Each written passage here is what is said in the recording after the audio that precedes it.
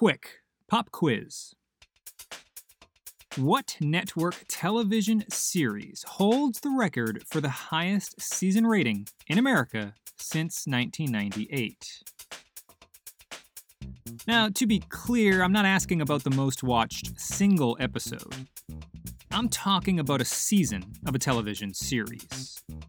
And by television ratings, I mean the estimated percentage of American households that watched it. So, in the past 22 years, what television series holds the season record for the highest percentage of American households that watched it? Do you have your guess?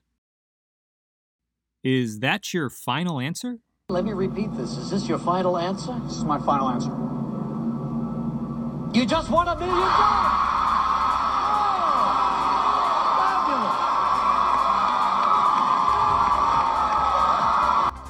It's hard to overstate the national phenomenon that was ABC's Who Wants to Be a Millionaire.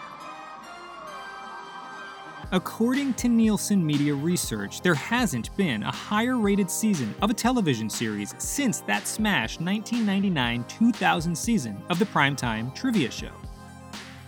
It posted a higher number than all of the reality TV sensations, like American Idol and Survivor, that came after it.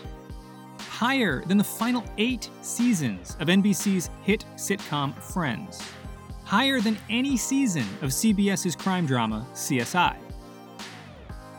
The program has run in daytime syndicate for decades, but if you don't remember the original primetime version, hosted by television personality Regis Philbin, it's tough to convey the spell this show had America under. There is no comparison to the primetime prodigy and the soulless syndicate that it spawned. The original won Emmy Awards. It revolutionized the look and feel of every game show that's come after it. And its influence, from the structure and tone to the lighting and musical score, has been woven into the very fabric of the reality television genre. A genre that Millionaire itself in some ways originated. It was the last popular game show, the last popular TV show perhaps, to exist before the meteoric rise and incessant accessibility of the internet and Google. It was still a time when a room full of people watching TV could be asked a question, and someone's smartphone didn't spoil their curiosity in milliseconds. But as quickly as Millionaire came, it vanished. Since 1970, no other television program that had a first-place finish in seasonal ratings has ever come and gone as quickly as Who Wants to Be a Millionaire. Consider some of the other generation-defining shows that have captured America's collective attention over the past 5 decades. CBS's All in the Family, 9 seasons. NBC's Cheers, 11 seasons. Seinfeld, 9 seasons.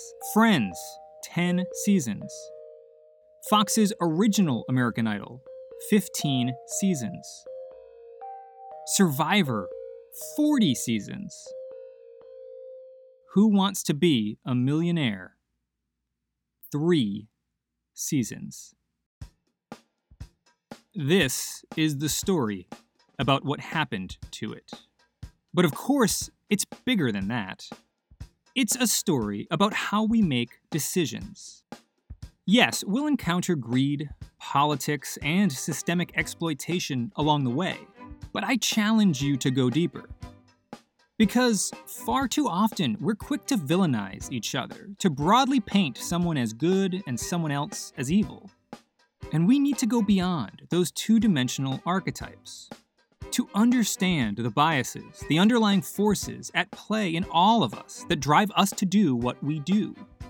To understand what causes any of us to choose to do something that could later be categorized as irrational, short-sighted, or even immoral. But before we can fully appreciate the story of the untimely demise of Who Wants to Be a Millionaire, I need to tell you a different one. A story about a man from Vienna. A man named Victor Gruen.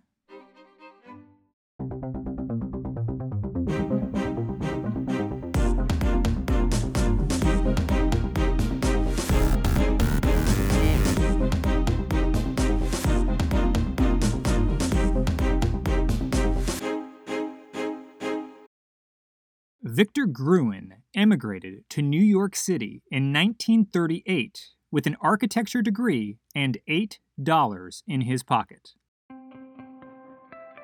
And he took with him a bold new vision. Inspired by his time in Vienna, he set out to completely redesign the American city. To bring a little bit of his home, complete with accessible public greens and government buildings, well-thought-out throughways and pedestrian boulevards, seamless integrations of the local arts and small businesses to the United States. According to M. Jeffrey Hartwick's biography of Gruen, he had come to despise the design of most major cities. He felt that their downtowns were littered with space-wasting automobiles, and that they were cobbled together by a mix of competing interests and zoning laws, obstacles that all caused people to move inefficiently through them. And the small businesses, the local merchants, Victor felt that they always got the short straw. We tend to wax poetic when we think about downtown living, but Gruen felt that the design didn't encourage people to wander, to mingle with one another, to browse the storefronts and do everything city life was supposed to inspire us to do. He saw an opportunity for a do-over in the 1950s as American suburbia was on the precipice of mass expansion. So, Victor set about to master plan a community in Southdale, a suburb near Minneapolis, Minnesota. Influenced by the design of Vienna, his plan called for residential areas, public parks, a medical center, all thoughtfully placed in what Gruen saw as the more efficient, more pleasant version of Minneapolis. It wasn't meant to support Minneapolis, it was meant to be an alternative to it. And at the middle of it all, the heart of this nearly 500-acre community was a retail center like you had never seen before. It was fully enclosed and temperature-controlled with 2 floors of retail stores, connected by escalators and surrounded by a multi-tiered parking structure. In the middle was a sort of artificial town square, a hub with a fish pond and some trees. It was designed to serve suburbia, to service the community that would be built up and developed around it. Victor Gruen might be correctly regarded as one of the most influential architects of the 20th century. Because an immigrant, a socialist from Vienna, invented the American shopping mall. It's a happy-go-spending world, reflected in the windows of the suburban shopping centers where they go to buy. We grew up around malls. They were emblematic both of our culture and of capitalism, an integral chapter in the story of Americana. The fragrances emanating from the department stores, the eclectic, albeit familiar, array of shops and restaurants. We poured into malls around the holidays. They were the backdrops for first dates and family outings, the scene for so many of our first jobs, and a barometer for the health of our very economy. Until they weren't.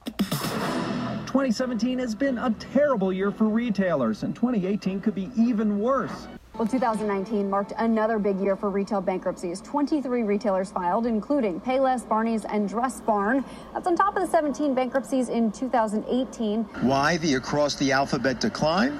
Well, online shopping has doubled in the last 7 years. Tastes and habits have changed. Around the turn of the millennium, and accelerating exponentially over the past decade, malls have begun to die out. Retailers closed more than 9,000 stores in 2019 alone, breaking the previous record for store closures of about 8,000 set in 2017. Abercrombie & Fitch, Forever 21, Macy's, The Gap, Sears, icons of the American mall, and countless others have all closed stores in the past 3 years. The result of this so-called retail apocalypse? There are now only about 1,200 malls remaining in the US today.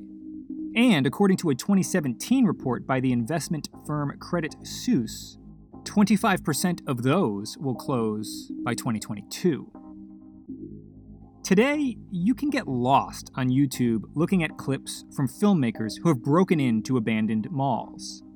They litter our suburbs, some dying with 2 or 3 stores hanging on, others long since past, deteriorating for decades. I am sort of fascinated by them, in a healthy way, I think. To me, they're time capsules in our cities, forever paused in the decade, in the year they were abandoned as life passed them by. But what captivates me most about the story of dead malls isn't that it's some commentary on the future of commerce, a eulogy for the old habits of consumer behavior and antiquated brick-and-mortar stores. I don't think that's true. You see, the perception of why these malls are dying isn't entirely accurate. You may think it's because online shopping is killing them, but the data says otherwise. Sure, e-commerce is growing, but according to the US Department of Commerce, online retail is still only about 11% of total retail sales as of 2019. According to a 2017 survey from the investment bank Cohen, people still enjoy shopping at malls.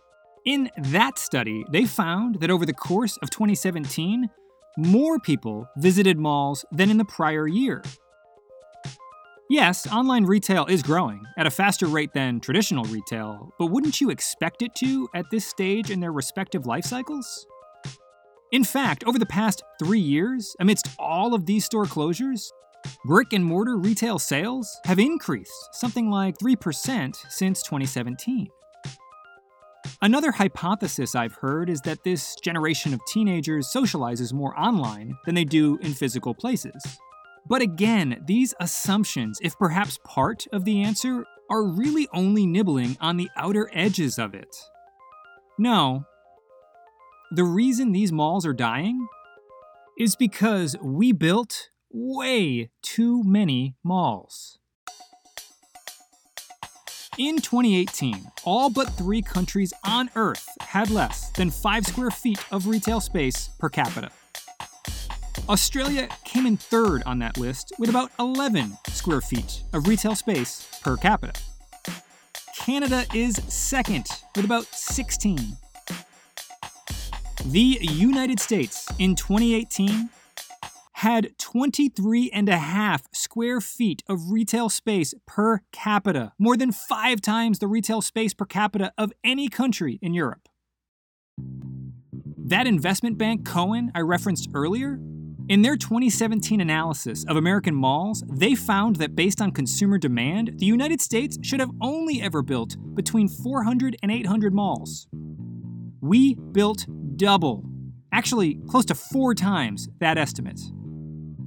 And this isn't just hindsight bias.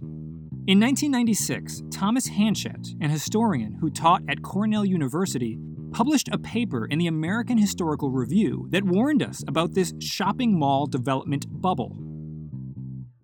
Decades before online shopping or generational social preferences would be blamed for the retail apocalypse, Hanchett was sounding the alarm. So, how did he know? The answer, as it turns out, is found way back in the year 1954. According to Hanchett, prior to 1954, there were only about 24 retail shopping centers in America. And yes, Victor Gruen hadn't come along to invent the indoor shopping center yet, but the main problem before the mid-1950s wasn't creativity, it was economics.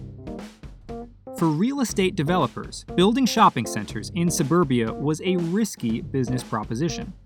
Far riskier than, say, just selling plots of houses. This is because shopping centers took significant capital investment. And once built, it could take years of careful rental management to recoup their money. To even make the numbers work, developers would need to buy cheap land, but the cheap land on the outskirts of the cities, there wasn't a lot of homes built up there yet. So even if developers built a shopping center, they weren't even guaranteed there would be a significant amount of consumers living close enough to it.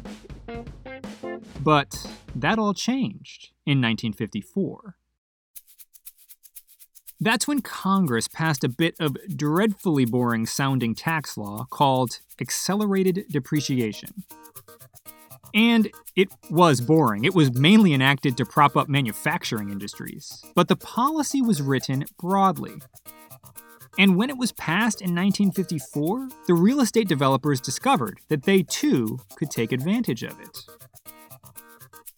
Okay, here's a super simplified version of what accelerated depreciation means so you don't fall asleep on me. A shopping center is classified as a capital investment, meaning that the buildings, the capital, they're going to deteriorate over the years.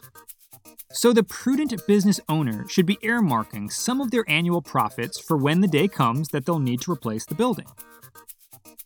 Now, before 1954, the policy was a so-called straight-line depreciation, meaning that, in the case of a building, which the government had determined a useful life of about 40 years, the real estate developer was allowed to deduct 1/40 of the original cost of the building each year from their profits tax-free. But then, in 1954, accelerated depreciation meant that every real estate developer could double their deduction every year.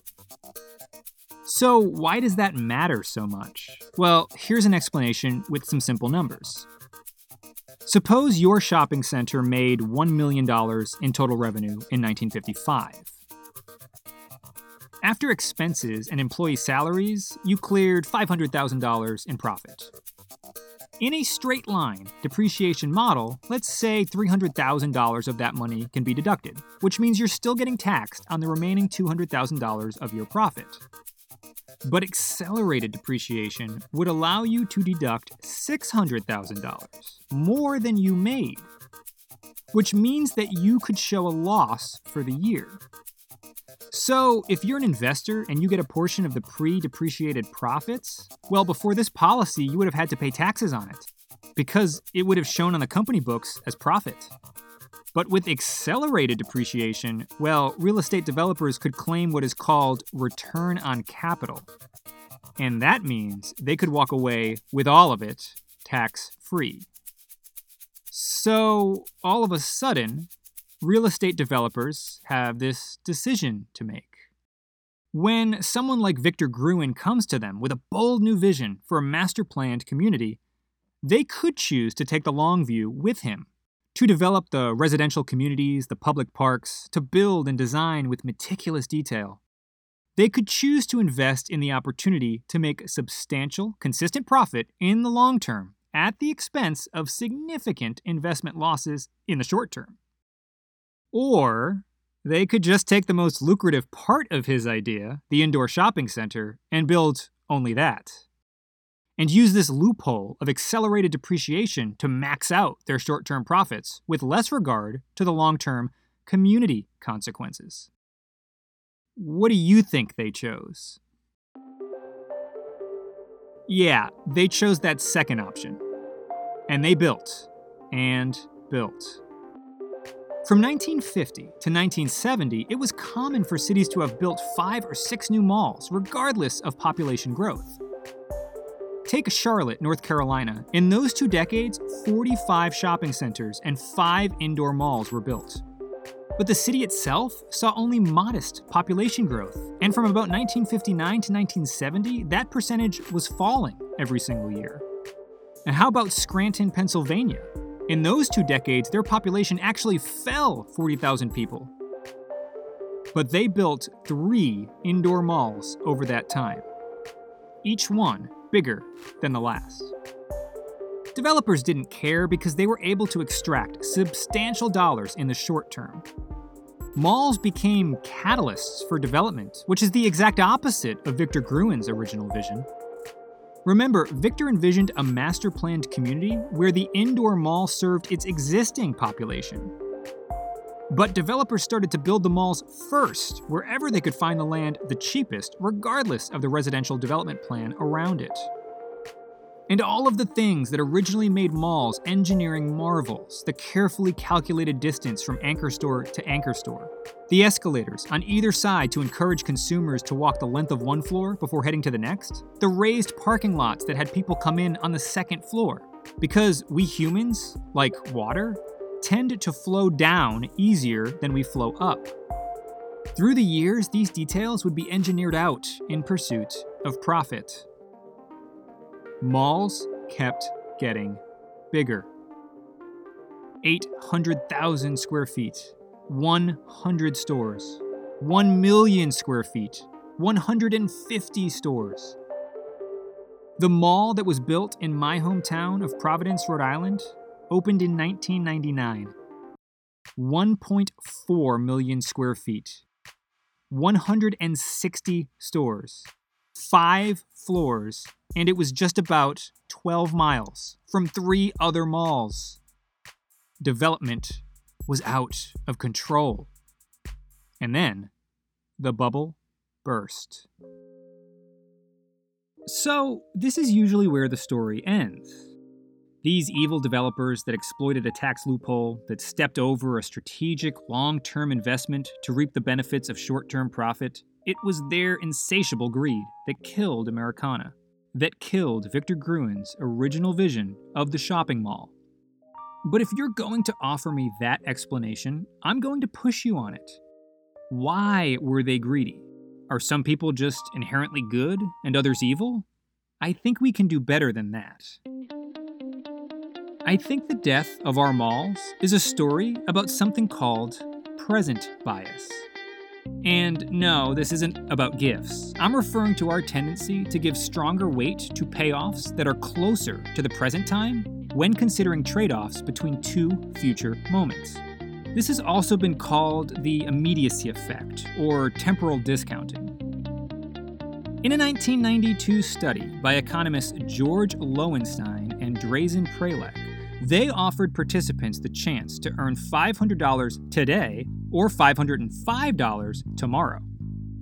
Most chose $505 tomorrow, but when given the choice between $500 today and $505 a year from now, most participants chose $500 today. The researchers concluded that people are time inconsistent.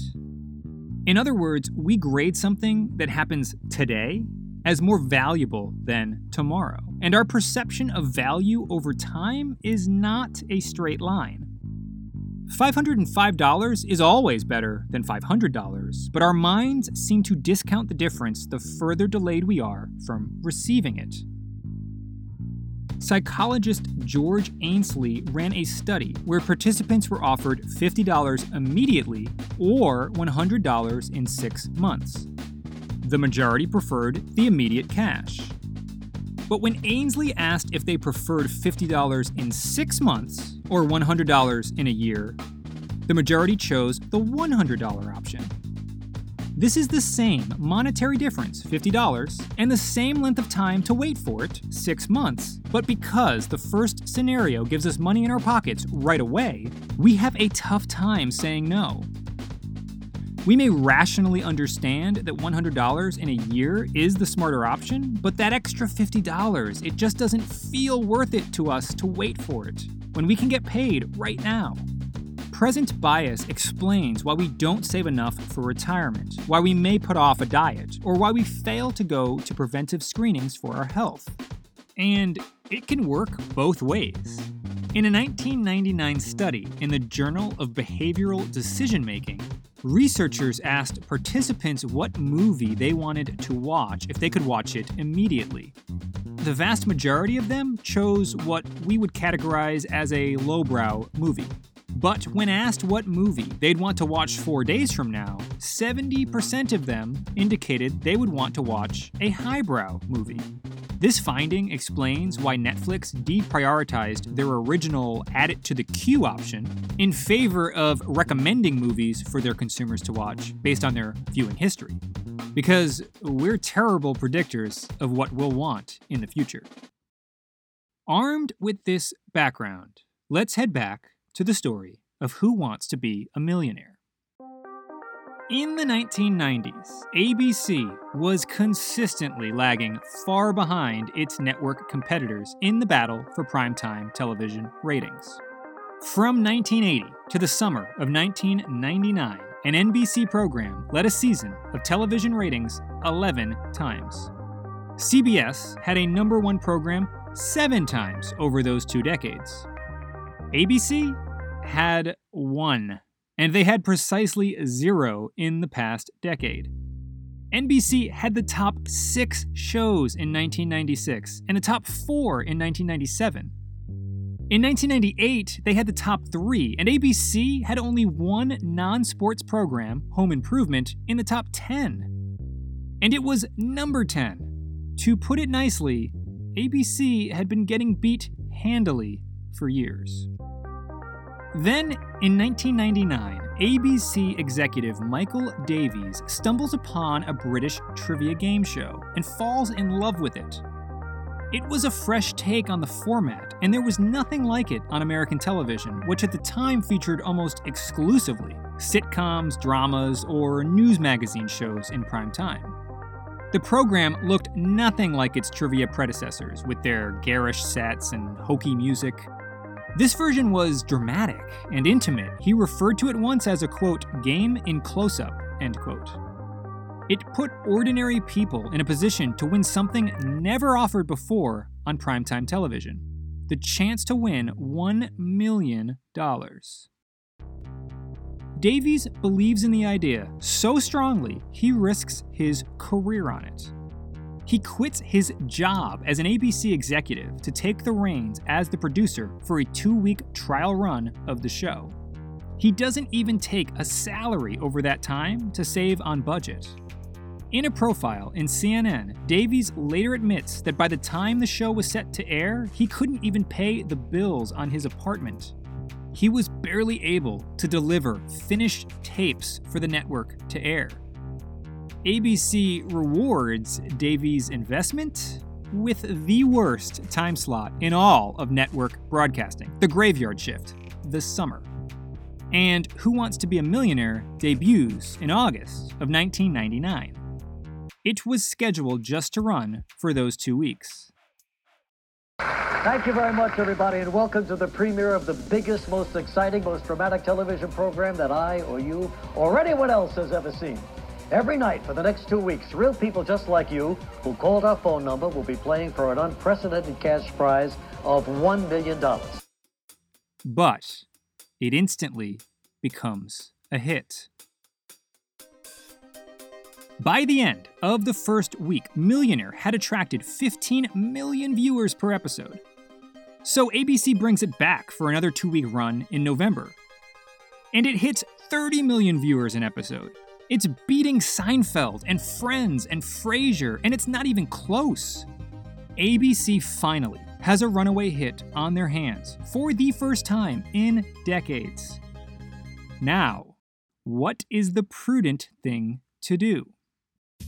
Option 1 would be to carefully cultivate the program, to bring it along slowly, at the loss of a massive short-term boost in ratings and revenue, to ensure it successfully nestles within the pantheon of ABC's weekly primetime lineup for the years to come.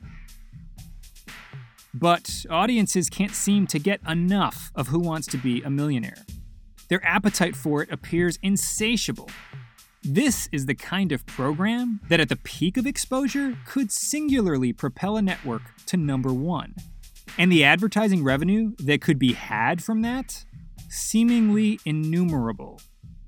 This is the sort of once-in-a-lifetime opportunity that could define careers for the executives involved. So, what do you think ABC does?